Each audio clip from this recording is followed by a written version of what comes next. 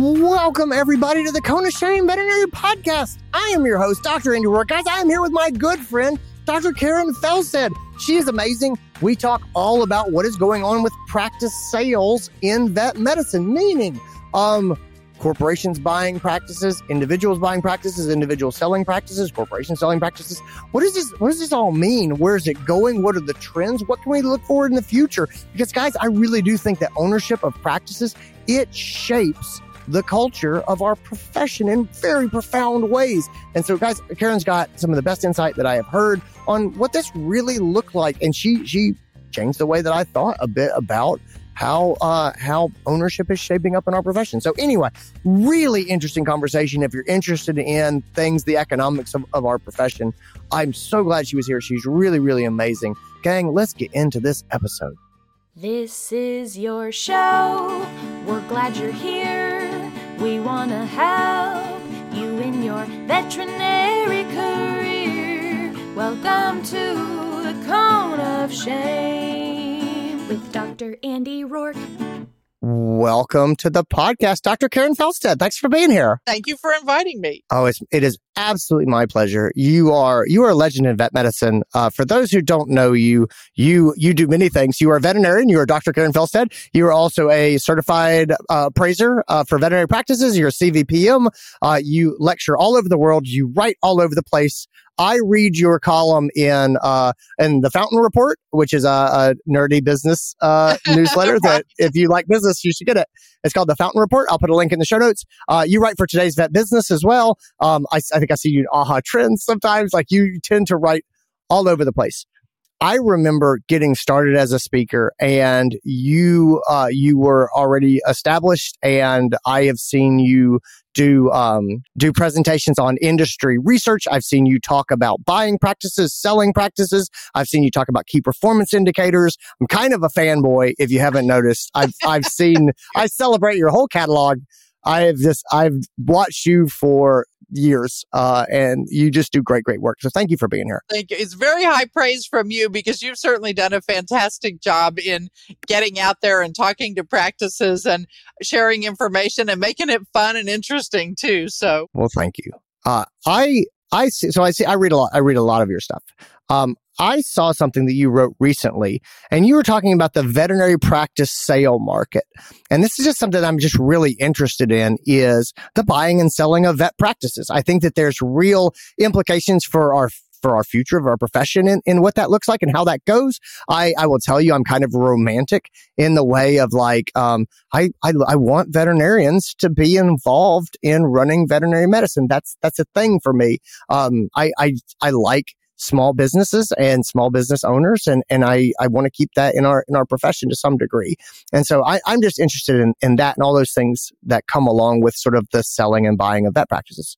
And so I want to talk to you about that today. And I really want to try to get my head around, where are we with the sale market of vet practices? So let me start out wide. And I just want to ask you, just pitch you a softball, but let you kind of open this conversation up. Tell me the story of veterinary practice sales over the last, say, 5 years or so. So jump back 2 years pre-pandemic and talk to me about what's going on, and then just sort of bring me up to speed with where we are. Yeah, this is a great topic. I love talking about this topic because, like you said, there's a lot of nuances to it, and certainly had a major impact on veterinary medicine. Much of it good. Some things I think are a little bit challenging, right? Okay. So it's a good topic. But anyways, if we talk 4 years ago, 5 years ago, whatever, pre-pandemic, there were certainly a lot of corporate groups around then. You also had individual sales. And I think the biggest thing that we have to start off is by separating the sales market into selling a practice to a corporate group or selling a practice to an individual veterinarian, whether that's an associate or somebody that, you find through a broker and comes in and buys all of your practice, because it's the same and then you're selling your practice, but the markets are very, very different. If we're talking about the really hot market these days, it's the corporate sale market. And that's certainly the one that gets all the discussion and that people talk about, and the amazing multiples that get tossed around out there, the prices that people are getting. That's from the corporate market.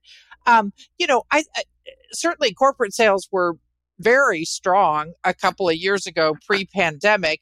When finally the coronavirus hit, I'd say there was a couple of months there was a little bit of a pause because nobody knew what was going to happen.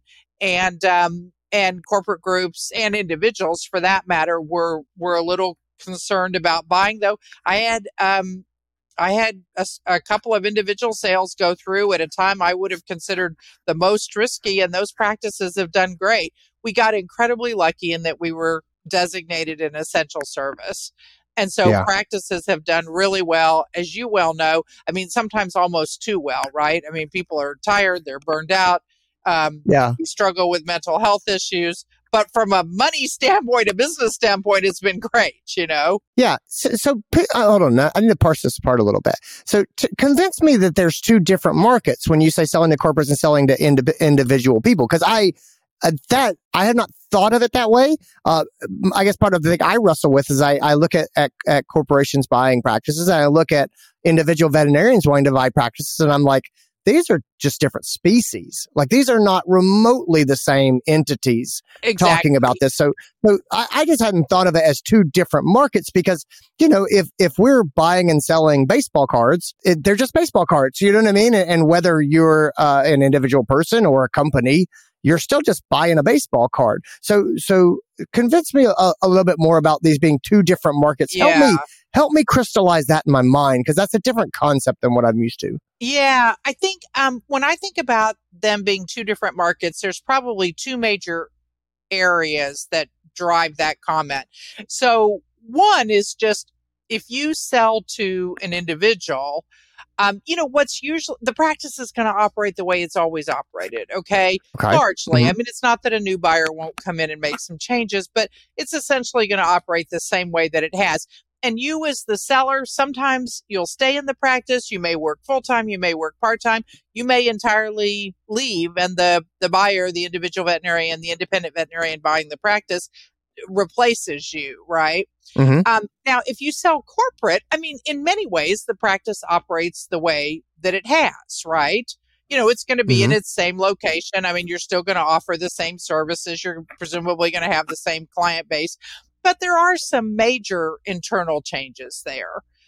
Probably the biggest area of changes, it's not so much in the medicine side of it. I think most people that sell to corporate and most veterinarians who work for corporate are fairly pleased with how corporate approaches the medicine side.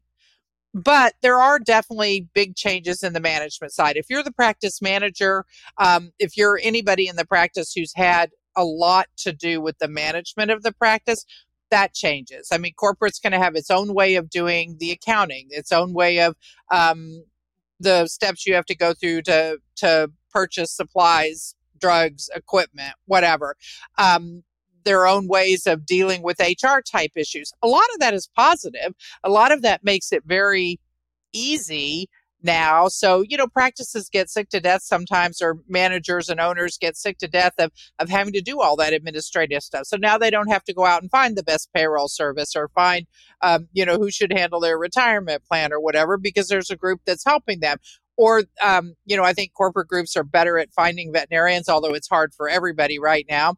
So the corporate group helps with that. They have so definitely positive things that they do, but it absolutely changes what is done inside the practice.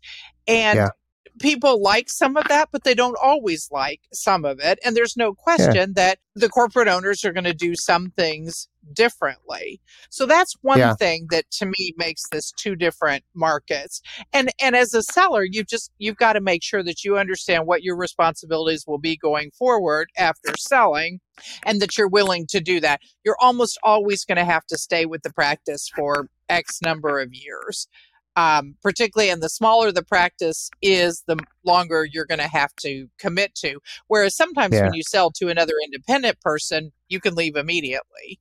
And now part of that is just because we have such a tight market, right, for veterinarians. But the other piece, and this is probably the biggest one that I think drives that distinction of there being two different markets, is the price that's paid.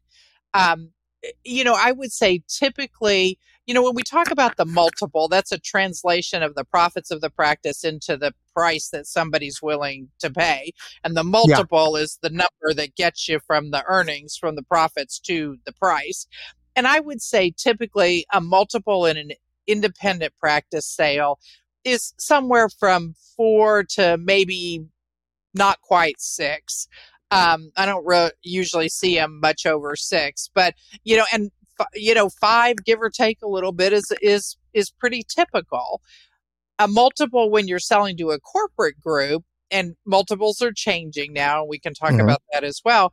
But Yeah. Instead of 4 to 6, let's say last year it was 15 to 20. Yeah. So instead of That's getting bonkers. $1 million for your practice, you get $4 million for your practice. I mean, Yeah. enormous differences. And the money that corporate can and will pay for it is different than what individuals can and will pay for it.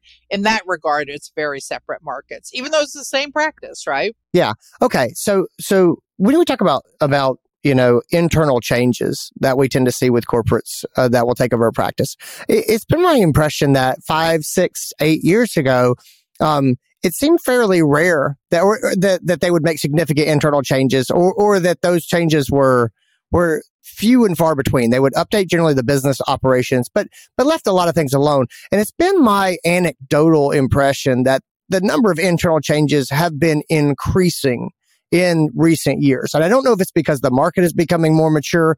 And again, I don't have anything to back that up. That's just me looking at practices and feeling like there's a lot more change that tends to happen today than used to happen. And I think that's probably a lot of the corporate groups figuring out how to run practices, or how they want to run practices, or their business is maturing.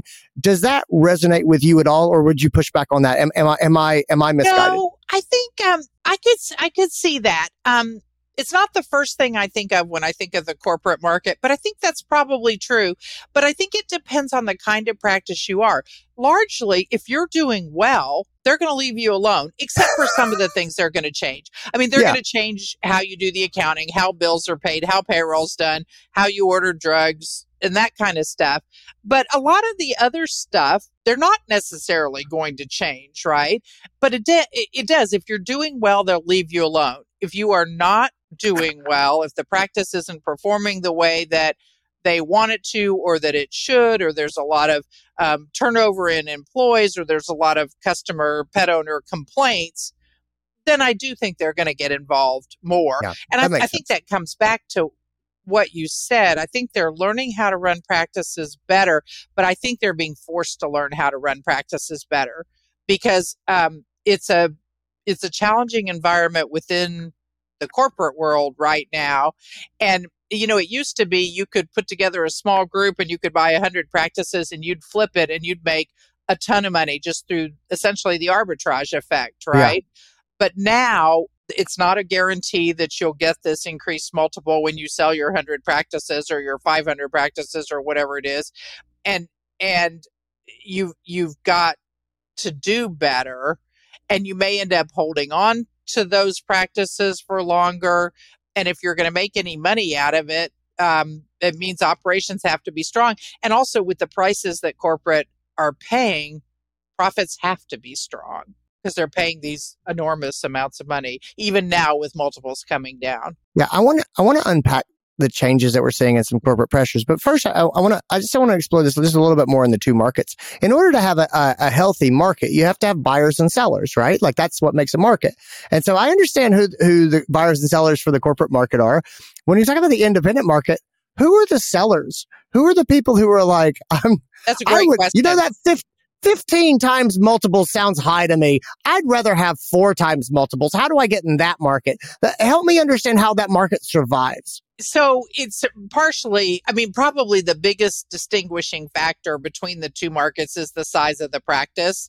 And whether you measure that by revenue or number of veterinarians, that's going to be the biggest. The corporate groups want $1.5 million in revenue and 2 or 3 doctors at a minimum. A year ago, we were seeing corporate groups buy practices that were, say, $1 million in revenue, and even 1 doctor practices. At least in my experience, they backed off a lot on doing that. And even that, I wouldn't say was massively common. There were plenty of corporate groups that didn't want to buy practices that small. So, 50% of practices are still these tiny practices and, or relatively small practices. So they're going to be sold independently because there's no other way to sell them. Right. Okay. And then you do run into a few veterinarians who are just like, I don't like the corporate market. This isn't where I want veterinary medicine to go. And I'm going to sell it independently. I've actually worked with 2 practices this year. One's a big practice. I mean, like close to $5 million in revenue. They'd get a fortune if they sold it to corporate, but they're not. He's selling to an associate. And another one that's a little smaller, a couple million in revenue.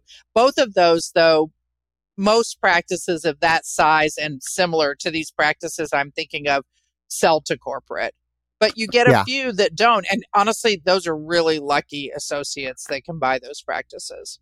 Yeah, I have seen some of those. Okay, that makes sense to me. I'll buy into that. I used to think that we were going in a direction where independent practices would either, if you wanted to be an independent practice owner, you were going to need a startup or you were going to need to do a turnaround. But what I'm hearing from you is you can probably buy a small place, that's doing okay. Okay.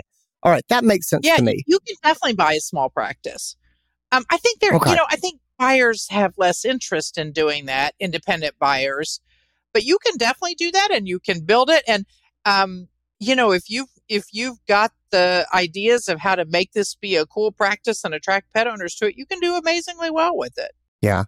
How do you think these two markets balance out, Karen? Are we going to a 60-40 corporate, independent ownership, ratio, or can you prognosticate that? Yeah. I would say that if we talk about general practices, okay, because that's we're mostly talking about small animal, both general and specialty practices, but let's talk about small animal general practices now. I would say somewhere between 25 and 30% of the physical practices, the locations, have been sold to corporate. So let's say a quarter, a little bit more than a quarter, maybe. Now, when you look at it from a revenue standpoint, it's probably twice that. It's 45, 50% because they're mostly buying the bigger practices. So if we talk about specialty and emergency, it's a much bigger number. 70%, 80% of those practices have been sold. So that part of veterinary medicine is very, very corporatized. General practice is less so, but there's still a fair amount there that have been bought by corporate, at least from the revenue perspective, not so much the location perspective. Hey guys, I just want to hop in really quick and give a quick plug. The Uncharted Veterinary Conference is coming in April. Guys, I founded the Uncharted Veterinary Conference in 2017. It is a one-of-a-kind conference. It is all about business. It is about internal communications, working effectively inside your practice. If you're a leader, that means you can be a medical director. It means you can be an associate vet who really wants to work well with your technicians. It means you can be a head technician, a head CSR. You can be a practice owner, practice manager, multi-site manager, multi-site medical director. We work with a lot of those people. This is all about building systems, setting expectations to work effectively with your people. Guys, Uncharted is a peer mentorship conference. That means that we come together and there is a lot of discussion. We create a significant percentage of the schedule, the agenda, at the event, which means we're going to talk about the things that you are interested in. It is always, as I said, business communication focused, but lots of freedom inside that to make sure that you get to talk about what you want to talk about. We really prioritize people being able to have one-on-one conversations, to pick people's brains, to get advice from people who have wrestled with the problems that they are currently wrestled with. We make all that stuff happen. If you want to come to a conference where you do not sit and get lectured at, but you work on your own practice, your own challenges, your own growth and development, that's what Uncharted is. Take a chance. Give us a look. Come and check it out. It is in April. I'll put a link in the show notes for registration. Ask anybody who's been. It's something special. All right, let's get back into this episode.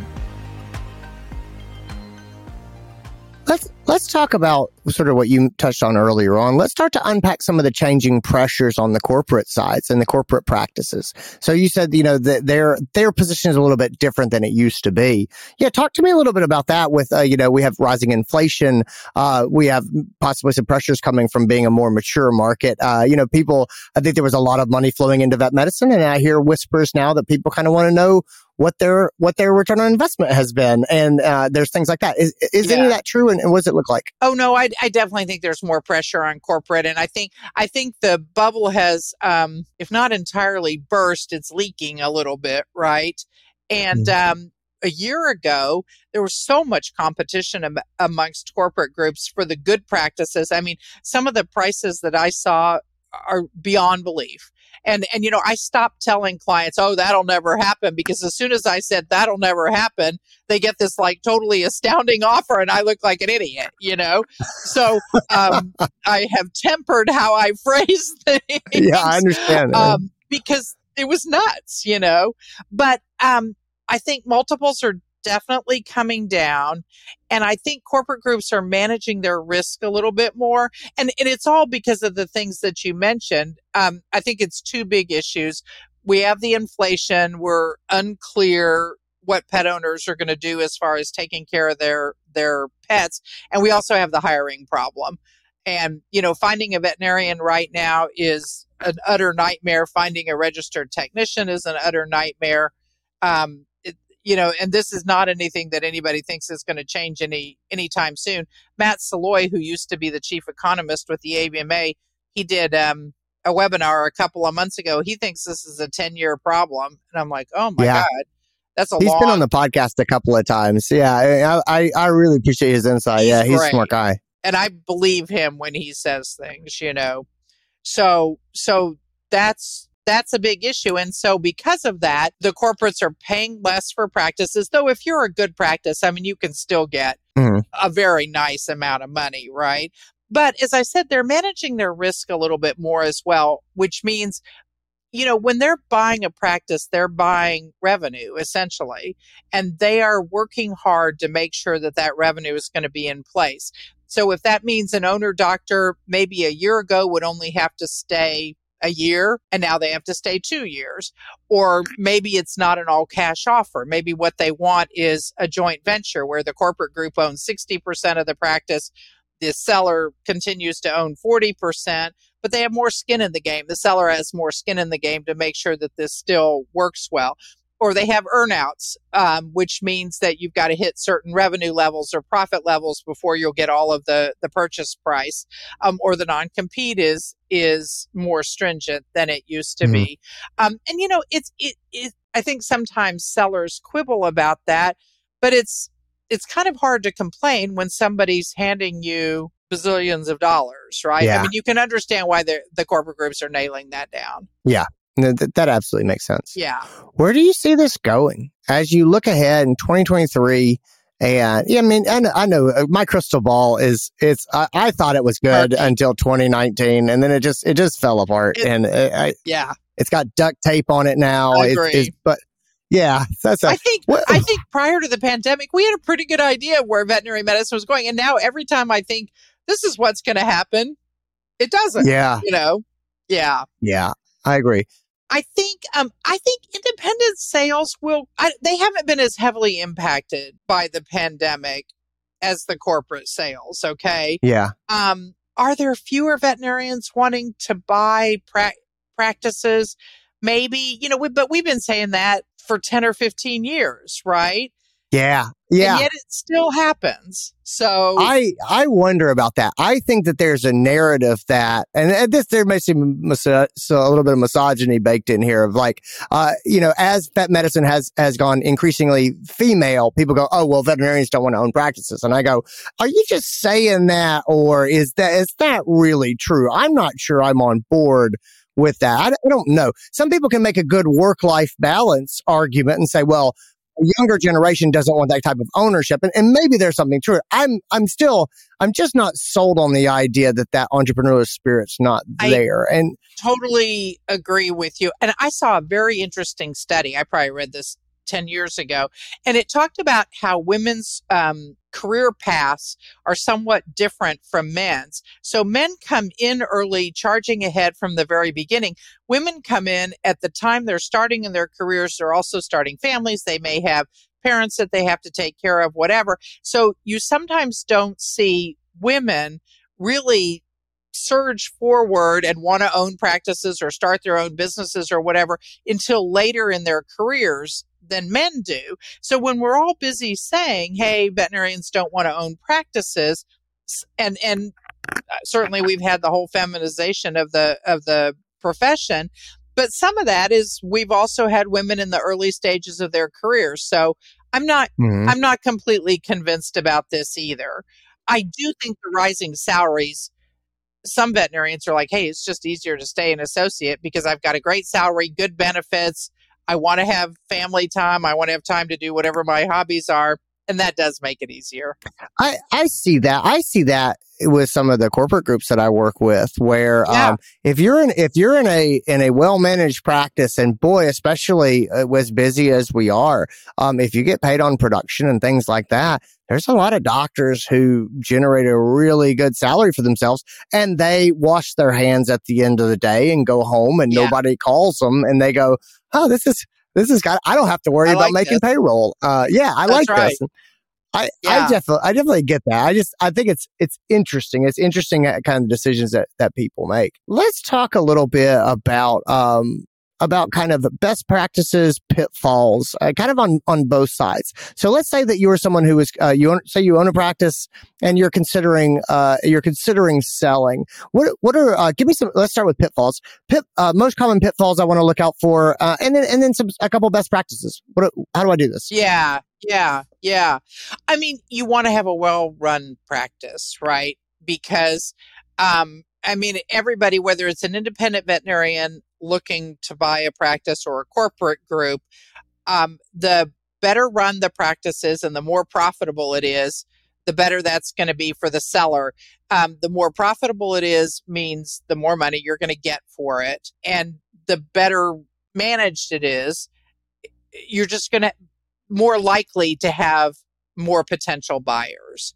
And so that comes down to all the usual stuff, right? In better inventory control, expense control, a well-organized team, a well-trained team, a well-managed team. Obviously, good quality medicine, but I almost think that's kind of a given, right? Sure. Good customer service. People like you. They come back to the practice. It's all that same stuff we've talked about in management for as long as I've been doing this. And it's, those are kind of the core basics, but I think they're more important now than they used to be. Yeah, that totally makes sense to me. All right, let's flip it to the other side and just say that you're a young doctor or a doctor practice management dynamic duo who I love to see. I love to see a technician and doctor buy a practice together. I've seen it a number of times. It just makes me happy for some reason I can't explain. But I love it. So say we have our young entrepreneur or entrepreneurial partners, and they want to do their thing, and they'd like to buy an established practice. Give me pitfalls to look out for, best practices. Give me what do you say to these people as you ride in the elevator with them? Obviously it's do your due diligence, and I know it sounds self-serving, but you need an advisor, right? Yeah. Particularly on the financial side.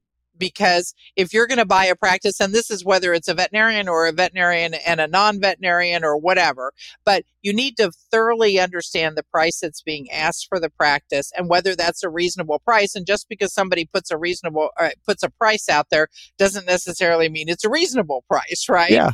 And sellers need advisors too, because they need somebody to help them decide what is a reasonable price. So you need financial and legal due diligence. And it doesn't mean, you can find a practice that has some problems, and as long as it's low hanging fruit, it's things you feel like you can really make a change on, as long as it's priced fairly to recognize the fact that the practice has those problems, that can be a great opportunity, right? You don't want to buy a practice that has some really significant deal breaker kinds of things. It has a terrible reputation in the community, or it's going to take a fortune to buy the equipment that you now need or renovate the facility or something like that. I mean, there are some practices out there that there's a situation I'm aware of where, there's a veterinarian in a smaller community can't even give this practice away. I mean, it's too bad. It's a sad situation when a veterinarian who's had a decent practice for years and years and years ends up in that situation. I will say, if you're a seller, and there's not a lot you can do about this at some point in your career, but buyers are more interested in practices that are located in bigger communities. So urban areas, suburban areas. If you're in Timbuktu, Texas, it's a little bit more of a challenge to find an individual buyer or find a corporate buyer. Yeah. But what do you do about that if you're 55 and this has been your practice for 30 years? Then what you do about it is you focus on making the money you're going to need for retirement before selling. And hopefully you'll real estate and you can sell the real estate. There you go. I mean, that's really it, right? Hope for the best and prepare for the worst. To say, well, I've got 10 years before I'm out of here. I need to look at my cash flow and make this happen. And the other thing, the other thing I do see people doing, which I think can be a beautiful thing, is if you've got some time, is to build that pipeline and sort of mentor somebody if Absolutely. you can, and say, hey, I know it's going to take me a long time to find someone, so I'm going to go ahead and start 10 years early trying to bring someone in. I've seen that work for people if you can find the right person, If you can find the right person and somebody that wants to be in the community that you're in, if you're in like Timbuktu, Texas, but you find somebody that grew up in Timbuktu, Texas and wants to come back there. Yeah, exactly. I think it works better if you can also do the cash flow thing as well, because when it gets sad is when people are desperate to bring someone in and it's just a painful situation. It's not good for anybody. Those are the worst situations when I get somebody call and they're like, I'm a one doctor practice and I could even be a very profitable one doctor practice, but I can't find a buyer, Yeah. Or it's a one doctor practice and it's not as profitable as they thought it was. And it's like, you should have thought about this 20 years ago, Yeah. Well, I know some very profitable, very good practices from a cultural standpoint, meaning they're very happy and their teams are very happy. And it's not, don't get the impression like, if they had a great place, someone would want to come there and work there. It's like, geography is a powerful motivator, and people moving to some place that someone doesn't have any roots and there's not a lot of nightlife or opportunities for a spouse, like those things are hard. Nobody's doing anything wrong, but those are obstacles. Yeah. What are your favorite resources for somebody who's interested in this? They want to learn more about how veterinary markets work or what's going on in our profession, or part two, if they're interested in buying or selling a practice, where do you send people just to get started reading and learning more? Yeah. So, certainly if you look at many of the conferences that are out there, whether we're talking in person or virtual, there will often be a session or a couple of sessions on buying or selling a practice. That can be useful. Look at some of the major publications out there. So, you mentioned the Fountain Report, you mentioned Today's Veterinary Business. They will regularly have articles on buying and selling practices. That can all be very useful. And like I said, again, I understand it sounds self-serving, but I strongly believe that you need a good team when you're buying a practice or selling it, either way. And you're going to need a financial advisor to help look at the either put a price on the practice or evaluate an offer that's being made. And you're also ultimately going to need a legal advisor as well, somebody to help with the contracts for that. I think that is critically important for any practice purchase or sale, especially important on a corporate sale, because they have fleets of Wall Street lawyers who are protecting them, the corporate groups. Yeah. And so a seller needs that as well. But it's important all the way around. And then ultimately, they're going to need, not everybody has a strong sense of how to run a practice once they come in. And so, when you talk about getting up to speed and resources and stuff, a ton of what's available out there at conferences and in publications and webinars and whatever is just about how to manage a practice. And so thinking about, okay, what do I want this practice to be like once I own it? And that's a little bit farther down the line, but you can't start too soon on that. Yeah. Karen, where can people find you online? How can they reach out if they have questions, things like that? They can reach out to me. My company name is Panthera T, which is Pantherat. It's short for Panthera tigris, which is the genus and species of tigers. And I just picked it because I wanted kind of an interesting and fun company name. But when I called GoDaddy, the guy said, Pan the Rat? Is that really what you want for your domain name? So that was an unintended consequence. Oh, that's so funny. But Pan people the Rat. remember it. So I thought it was Panthera. I thought you were big into like 80s heavy metal. That was a band. Like, it's no? the genus and species of tigers. So like I said, I like tigers. Just wanted to do something fun. But so you can Google Panthera T. You can Google my name. It'll come up. But love to talk to people about anything that they're dealing with in their practices. Well, you are amazing. Thank you for being here. I'll put links in the show notes for the references that we talked about. I'll put links for Pan the Rat. Now all I can see is Pan the Rat. That's all I can see when I look at it. Anyway, I will put links to Karen and Karen's practice as well. And guys, she's wonderful. If you have questions, definitely reach out. Gang, take care of yourselves. Be well, everybody. And that's it, guys. That's our show. I hope you enjoyed it. I hope you got a lot out of it. Special thanks to Karen for being here. She is amazing. If you enjoyed the show, as always, tell your friends, share the podcast. Leave me an honest review wherever you get your podcast. It's how people find the show. It means the world to me. And if you're like, that Andy work is so awesome, I'd love to hang out with him. You check out some of my online training courses for teams. I have a Charming the Angry Client course and a exam room communication toolkit course. They are on-demand courses. They're made for teams to take and for groups to take together. It's all about discussion questions. And I've got some goofy video examples and things like that. But anyway, you guys, be well. Take care of yourselves. I'll talk to you soon. Bye.